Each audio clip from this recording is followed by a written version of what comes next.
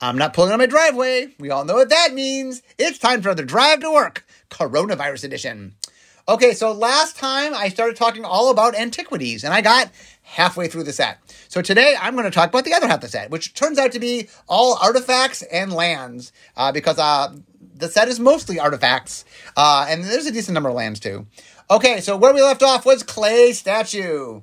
So Clay Statue costs 4. It is a 3/1. Now, at the time, artifact creatures didn't have creature types. It's now a golem. So it's 2 regenerate Clay Statue. So it's 3/1, and you can regenerate it. And if you read the flavor text, you learn that Clay Statue was made by Tawnos, which is the apprentice to Urza. Or on the flavor text, it calls him his assistant. Anyway, this was... So back in the day, regeneration was... In alpha, it showed up in green and red and black. And so this was the first time, that, I guess if you're playing a white or blue, that you can have a regenerating creature in your deck, which was kind of cool. And I think Clay Statue, it was a little expensive at 4 mana, but there were a few decks that used to play them just because they could regenerate. So they were really early Magic. It was hard to kill regenerators.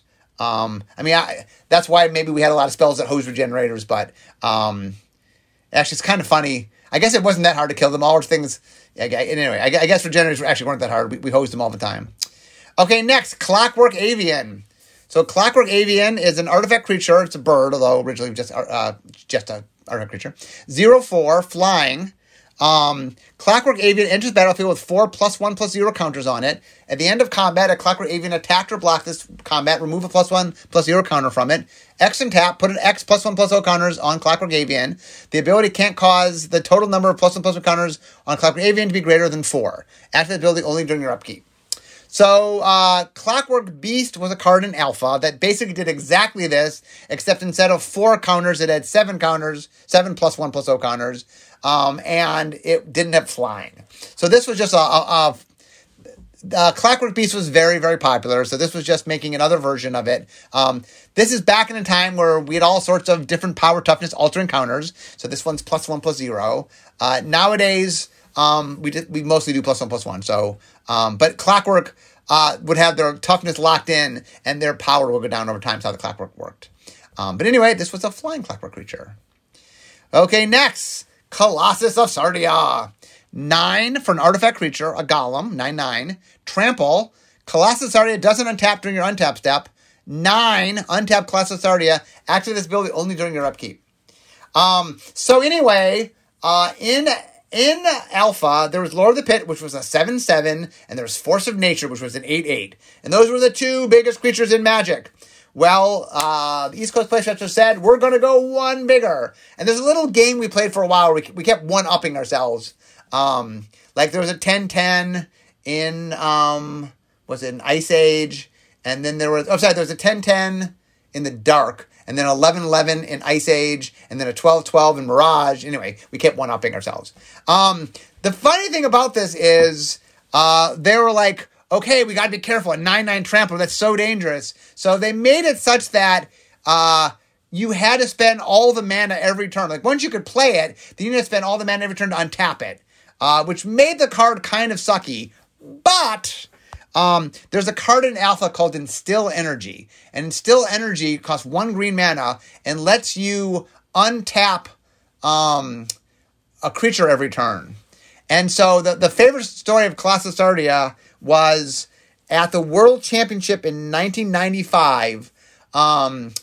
Sealed was kind of controversial, and so they ended up giving the players a whole bunch of whatever was the core set at the time. I don't know if it was 3rd or 4th edition. But anyway, that set had Colossus of Sardia and Instill Energy and Channel. Channel lets you spend 2 green mana, and then you can convert life into colorless mana.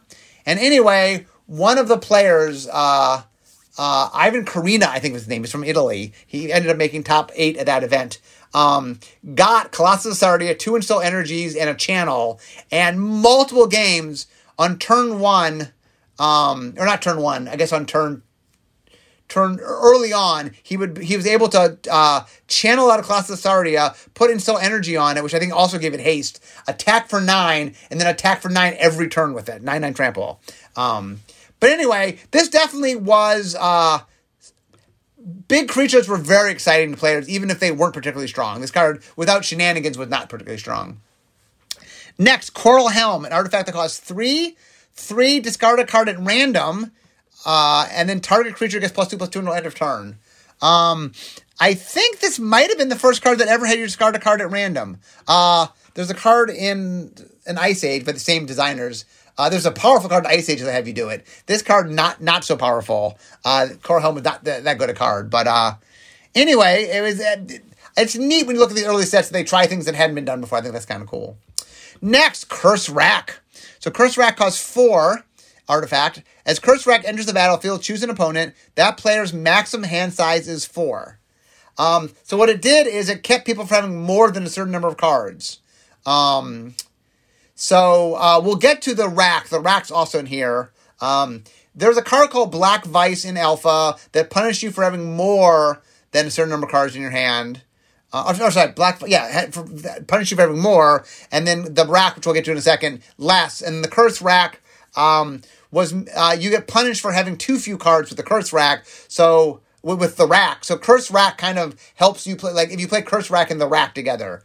All 3 of the cards, by the way, were done by Richard Thomas, artist Richard Thomas, and there's an artist, what we call a Stuffy Doll, and the Stuffy Doll shows up in all those. And then in Time Spiral, we later made a card out of Stuffy Doll. Okay, next, Dragon Engine.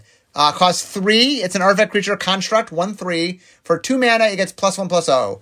So this is basically a fire-breathing creature, except in an artifact. Instead of a single red, it costs 2 mana.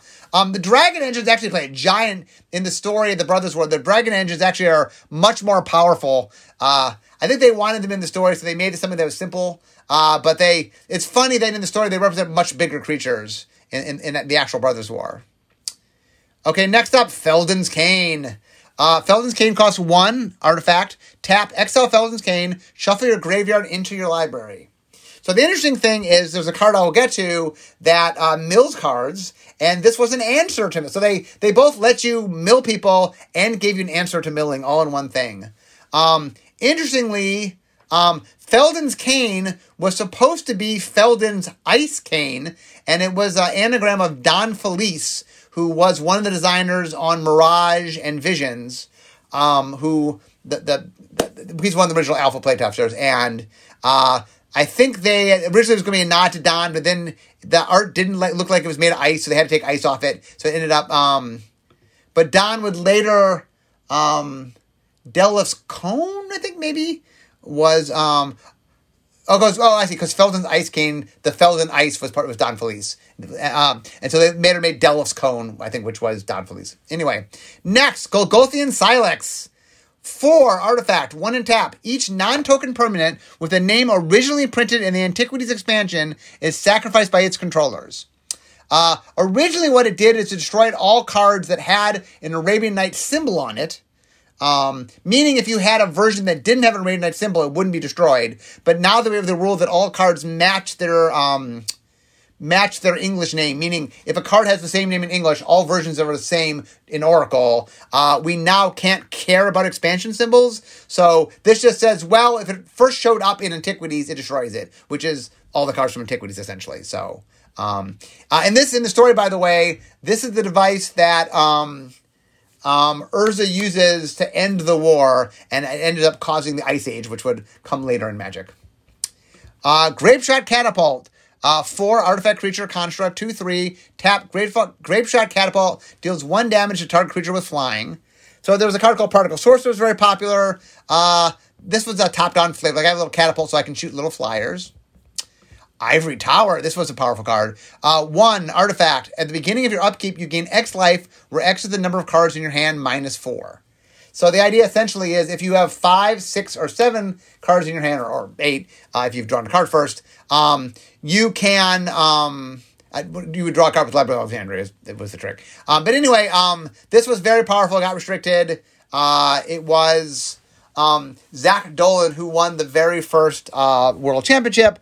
His opponent, Bertrand Lestray, said that the one thing he couldn't beat was Ivory Tower plus Library of Alexandria, and the 2 out of 3 games, he got both of them out, and he won. We did for a long time have a room in Wizards that was called Ivory Tower, where R&D had a lot of meetings. We then moved some stuff around, so I don't think we have an Ivory Tower anymore, but we did for a long time. Jalum Tome. 3, 2 and tap, draw a card, discard a card. So Jalum Tome is named after Joel L. Mick, who was one of the early. He was head designer. He was, I think, the second. Well, Richard kind of was head designer, and then for a little time, Glenn Elliott was head designer, and then Joel Mick was head designer, and then Bill Rose and me. But anyway, Jalum is kind of JLM, much like Embassy Tome is Scott Elliott, which is Mike Elliott's tome, and the one for Michael Davis is Michael Scott. JMD Tome, James Michael Davis. JMD Tome, which was an alpha. So it became a thing to name tomes after designers. Okay, the Might Stone. This played a big part. So it costs 4 artifact. Attacking creatures get +1/+0. There was the Might Stone and the Weak Stone, and like the stone cracked in half, and Urza got the Might Stone, and Mishra got the Weak Stone, so they both show up here. Neither one of them, for how powerful and important they are in the story, they're definitely kind of weak in the set. Next, a classic card, Millstone. 2, cost 2, artifact, 2 and tap, target player mills 2 cards. So this is the first card in Magic that mills cards. The term milling comes from this card, Millstone. And this was something Richard, when he made the game, had a win condition that was running out of cards, and there was ways to stall and win because your opponent ran out of cards. Charlie Catino made a deck that like slowly exiled every card and then took advantage of that. But anyway, Millstone was very, very popular, inspired a whole mechanic, basically. I mean, we do milling all the time now. But Millstone was the first card that did milling, and a very popular card. Next up, Mishra's War Machine. So Mishra's War Machine, 7, artifact creature, Juggernaut, 5/5, had banding. At the beginning of your upkeep, Mishra's War Machine deals 3 damage to you unless you discard a card. If Mishra's War Machine deals damage to you this way, tap it.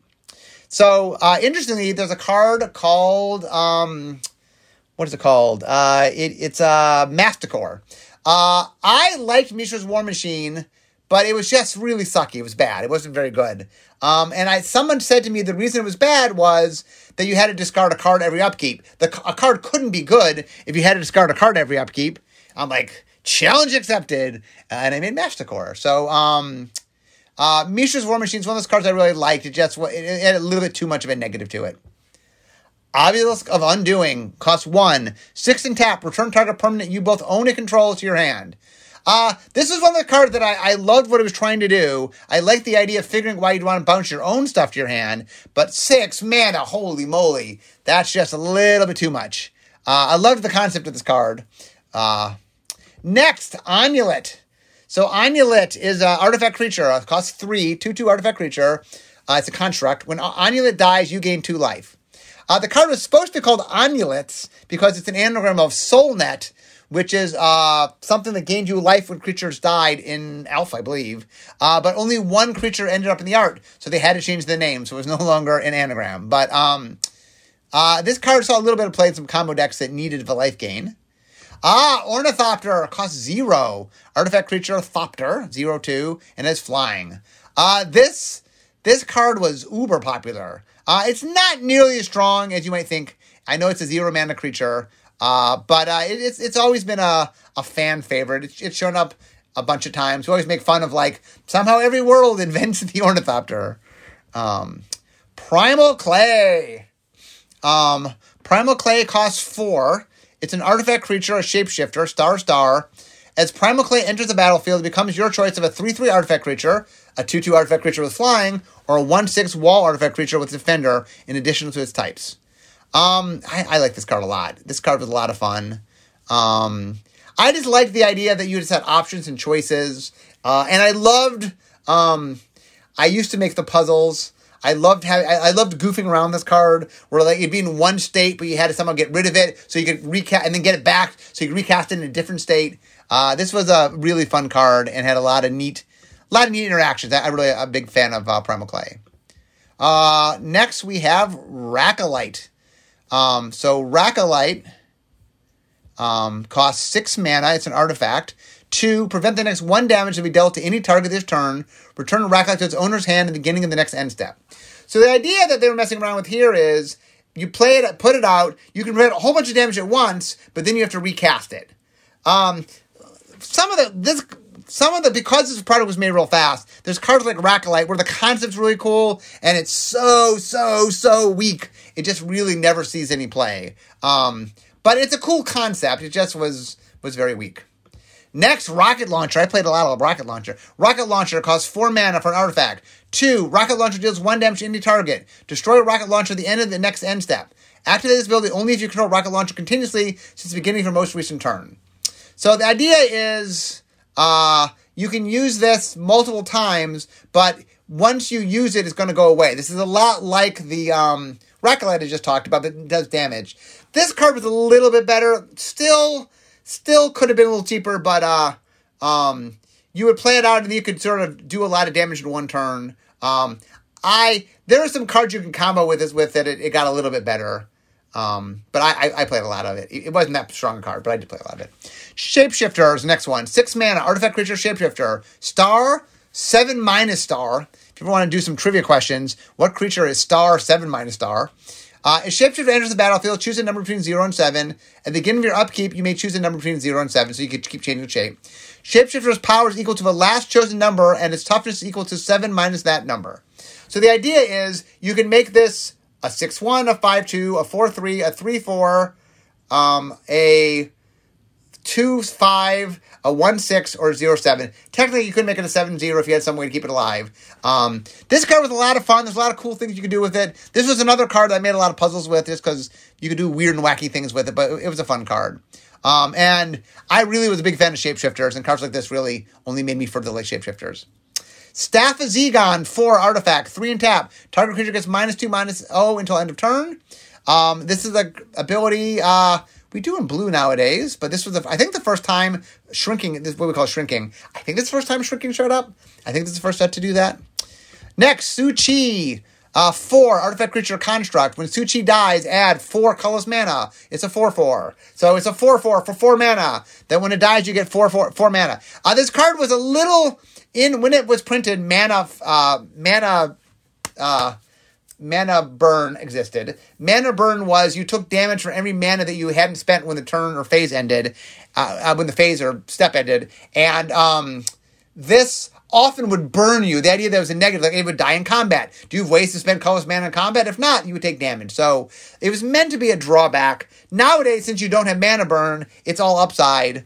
So it's a pretty good creature. I think Su and Chi are both mean 4 different versions of Chinese, different like languages of Chinese, I think. Okay, next, Tablet of Epityr. It costs 1. It's an artifact. Whenever an artifact you control is put into a graveyard from battlefield, you may pay 1. If you do, gain 1 life. This is just soul net for artifacts. Like I said in the last podcast, there's a lot of us...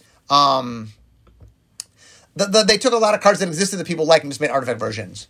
Next, Tawnos's Coffin costs 4, artifact. You may choose not to untap Tawnos's Coffin during your untap step. 3 and tap, exile target creature and all auras attached to it. Note the number and kind of counters that were on that creature. When Tawnos's Coffin leaves the battlefield or becomes untapped, return the exile card to the battlefield under its owner's control, tap with the noted number and kind of counters on it. If you do, return the other exile cards to the battlefield under the owner's control attached to that permanent. So this was a really cool card, and it's the first kind of one... there were cards that exiled, but I think this is the first card that exiled things temporarily and brought them back. And the idea of this card, not just exile, but any aura that was on it or counters on it was trying to keep all those things on you. Later on, after this set, like Mirage would introduce phasing that messed around that space where it sort of kept them together. This one had to sort of spell it out, which is not... it makes it quite wordy. But this was a fun card. I did a lot of cool stuff with this card. I really enjoyed Tawnos's Coffin. And once again, Tawnos was the apprentice to Urza. In the story, he realizes that Urza's going to do something disastrous. He tucks himself in this coffin to protect himself, and then he survives the Segolium, the blast of the Silex. So, anyway, he was tucked away in his coffin. Next, Tawnos's Wand. 2, so it costs 4 mana, artifact, 2 and tap, target creature with power 2 or less can't be blocked this turn. There's a card in Alpha called Dwarven Warriors. This was just an artifact version of Dwarven Warriors. Once again, because of an artifact, it was worse, so you had to pay 2 mana, where like dwarves you can just tap. Now, given you couldn't destroy with creature removal, so it was better in that way. Tawnos' Weaponry, 2 artifact. You may choose not to untap Tawnos' Weaponry during your untap step. To untap, target creature gets +1/+1 for as long as Tawnos' Weaponry remains tapped. This is basically the sword. Like, we finally made a sword, made equipment. This is like basically a sword. Interestingly, Ashnod's, her version of this does +2/-2, where Tawnos is just a +1/+1. But this is another example of the proto equipment. Okay, Tetravis, another popular card. 6 artifact creature construct. It's a 1/1 flying. Tetravis enters the battlefield with 3 +1/+1 counters on it, so it starts as a 4/4. At the beginning of your upkeep, you may remove any number of +1/+1 counters from Tetravis. If you do, create that many 1/1 colorless Tetrified artifact creature tokens. They each have flying, and this creature can't be enchanted. Not sure why that rider's on it. At the beginning of your upkeep, you may exile any number of tokens created with Tetravis. If you do, put that many +1/+1 counters on Tetravis. So the idea was the little counters on him could come off and become 1/1 flying creatures, or could stay on him. I don't know why they had that weird rider but can't be enchanted. There was something they were worried about, but I'm not sure what it was. And anyway, this was another pretty popular card. Tetravis saw a lot of play. But even more popular, I'll get to it in a second. Next is the Rack. The Rack, it costs 1 mana artifact. As the Rack enters the battlefield, choose an opponent. At the beginning of the chosen player's upkeep, the Rack deals X damage to that player, where X is 3 minus the number of cards in their hand. This is the mirror of the Black Vice that was an alpha. Black Vice did, if they had 4 or more cards did damage, this is 3 or less. Or it might have been 5 or more. So I guess at 4, you don't suffer the Vice or the Rack. But this is the mirror of the Rack. The Rack was played a lot in discard decks because you would force them to discard, and then the Rack would be the way you won because it would punish them for not having a lot of cards in your hand. If their hand's empty, for example, it does 3 damage a turn. Triskelion, another very popular creature type, artifact creature. Artifact creature construct 1/1, costs 6. Triskelion enters the battlefield with 3 +1 counters on it. Remove a +1 counter from Triskelion, it deals 1 damage to any target. So for 6 mana, you get a 4/4, but you can ping things for free. And this card saw a lot of play. I made a lot of decks with it. One of the fun things to do with it is you use the counters and then you get back to your hand and can recast and stuff like that, or you can flicker and do cool stuff. Okay, next, Urza's Avenger. Costs 6. It's an artifact creature shapeshifter.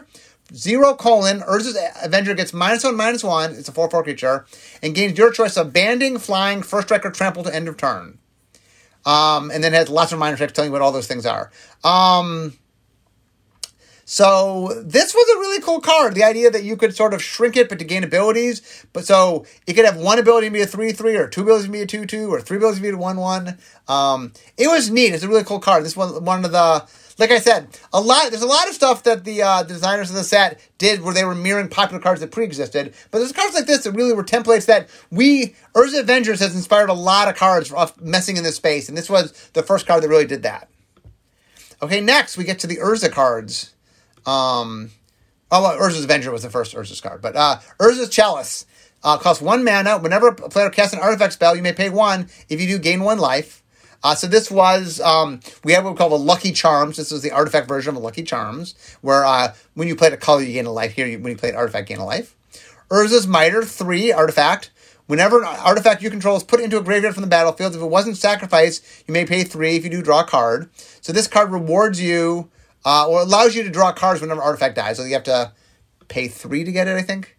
Whenever an artifact you control is put in a graveyard battlefield, if it wasn't sacrificed... Oh, I see. You can't... if you use the artifact for sacrifice, you can't also get the off of it. But when things died, it allows you to draw. Next, Wall of Spears. So Wall of Spears costs 3 mana. Was a 2/3 with Defender as a wall, and it had First Strike. And this card definitely showed up in some early metagames where it was a good answer to like Mishra's Factories, I think. Next is the Weak Stone. So it goes with the it costs 4 mana. Attack creatures get -1/-0. So the other one made all attacking creatures stronger. This one made all attacking creatures weaker. Note, both of them affected all attacking creatures, not just your attacking creatures or your opponent's attacking creatures. Neither one really was good enough to play, which is a little bit sad since, like I said, in the story they're very potent. Yoshin Soldier, talk about answers to Mishra's Factory. Or actually, not just Mishra's Factory. There are these 2/1 pump knights that people play. Oh, sorry, I'm getting ahead of myself. Yoshin Soldier costs 3, artifact creature soldier. It's a 1/4 with vigilance. Fallen Empires had this card called Pump Knights that were 2 mana, 2/1s that you could activate to pump their power or give them First Strike, and they were very good, and Yoshin Soldier was a great answer to them, and Yoshin Soldier saw a bunch of play. I think Urza made those. Okay, now we get to the lands. First up, Urza's Factory. So it's a land. It taps for colorless. 1 in colon. Mishra's Factory becomes a 2/2 assembly worker artifact creature until end of turn. It's still a land. Tap, target assembly work creature gets +1/+1 until end of turn. Oh, Mishra's Factories. These were so much fun. I played a lot of Mishra's Factories, as did most people playing at the time. They were very potent. They gave you mana, but you then could turn into creatures, so they were a win condition. You could tap them to make each other bigger. And one of the fun things, for those who don't know this, if you have a Mishra's Factory and they attack with a 2/2 creature, you can activate your Mishra's Factory, block it, then tap to give itself +1/+1, so it's a 3/3. So anyway, a little Mishra's Factory. So Mishra's Factory, there were 4 versions of it. There were 4 seasons. So they were summer, spring, fall, and winter. I think the winter one, 3 of them were common and 1 of them was uncommon. So the winter one showed up a lot less. Also, this card got reprinted in a basic set, and I forget which one they used. They used the summer or spring, I think. So anyway, only 1 art was used in that. So anyway, some of the alternate arts are a little harder to come by, although because Mishra's Factory was in a core set, it's not as hard to get by as other Antiquities cards. Next up, Mishra's Workshop. It's a land. Tap, add 3 colorless mana. Spend this mana only to cast artifacts. This card, there are vintage decks built up. Mishra's Workshop is a super powerful card. It's one of those cards we always talk about. Like, it's something we're supposed to restrict because it's super powerful, but it also supports. It does a lot of work of supporting certain decks. And we used to have a room in Wizards called Mishra's Workshop where we did a lot of work, which was fun. But anyway, that's a super powerful card. Then we get to Strip Mine. So Strip Mine is taps for colorless, tap, sacrifice it, destroy target land. This was mega powerful. I would spend many years trying to make better strip mines that were still too good. Like Wasteland was me trying to make a fixed strip mine that was still too good. This card was not fun. It got banned. It really... I have bad memories of Strip Mine. I mean, it was very powerful. Also, it had 4 pieces of art just like Mishra's Workshop did. Mishra's Factory did. One of them was uncommon and 3 of them were common. Okay, now we get to the Urzatron, which were the final 3 cards in the set. Okay, so Urza's Mine was a land. Tap, add colorless. If you control an Urza's Power Plant and Urza's Tower, add 2 colorless instead. Urza's Power Plant said the same thing. Tap for colorless. If you control Urza's Mine, Urza's Tower, add 2 colorless instead. And Urza's Tower said, tap for colorless. If you control Urza's Mine, Urza's Power Plant, add 3 mana instead. So if you had an Urza's Mine, an Urza's Power Plant, and an Urza's Tower together, they tap for 7 mana. There's a card in Time Spiral that's an Urza card that it's making reference to this, and then for 7 mana, it lets you do something. There's also a card in Time Spiral, by the way, that is an assembly worker. That's a 2/2 creature that can tap, which is making reference to Mishra's Factory. This was called the Urzatron. This 3 land cycle is quite powerful and has definitely shown up in many formats. Oh, the one thing I forgot, by the way, for those who are care about the Tonrus weaponry, the thing that was +1/+1, the pseudo equipment. There were 2 versions of it. We printed one that had the gray behind the 2 and the cost, and I think there was one where the gray wasn't there. It was a misprint. So if you're really into collecting, there's 100 different versions of cards, including the alternate art. But if you are a uber collector, there's 101 because there's 2 different versions of Tonrus' weaponry. That problem happened in Arabian Nights in a much larger volume. There's like 14 cards in Arabian Nights that the mana symbol is different between 2 versions of the card. It only happened once here. I'm not sure why it happened on Tonrus' weaponry, but my guess is it appeared multiple times on the sheet, and one of them they misprinted how they printed it. It's my guess how that happened. But anyway, that, my friends, in 2 podcasts is Antiquities. I really, really liked Antiquities. Like I said, first set to really have a mechanical theme. First set to do milling and like as I talked about, there's a lot of things that happened for the first time here. It was a really fun set. It was very flavorful. It really encouraged all sorts of decks. There are a lot of powerful cards in the set, some of which got restricted. But anyway, Antiquities, looking back, like I said, this was Magic's second ever expansion. I think it did a great job of really being a fun set. When it came out, by the way, there were people that did not like Antiquities. I loved Antiquities, but I did a lot of defending it. There was a period in time where people thought it was the worst Magic set. But I think part of that was they really didn't recognize some of the power in the set. There are some very powerful cards in the set. I think with history looking back, people can go, oh, wow, yeah, there's a lot of very powerful things. But at the time, people didn't recognize that. And so there were people who picked on it. But I defended it. I always liked Antiquities. So anyway, guys, I can see my desk. So we all know that means. This means the end of my drive to work. So instead of talking magic, it's time for me to be making magic.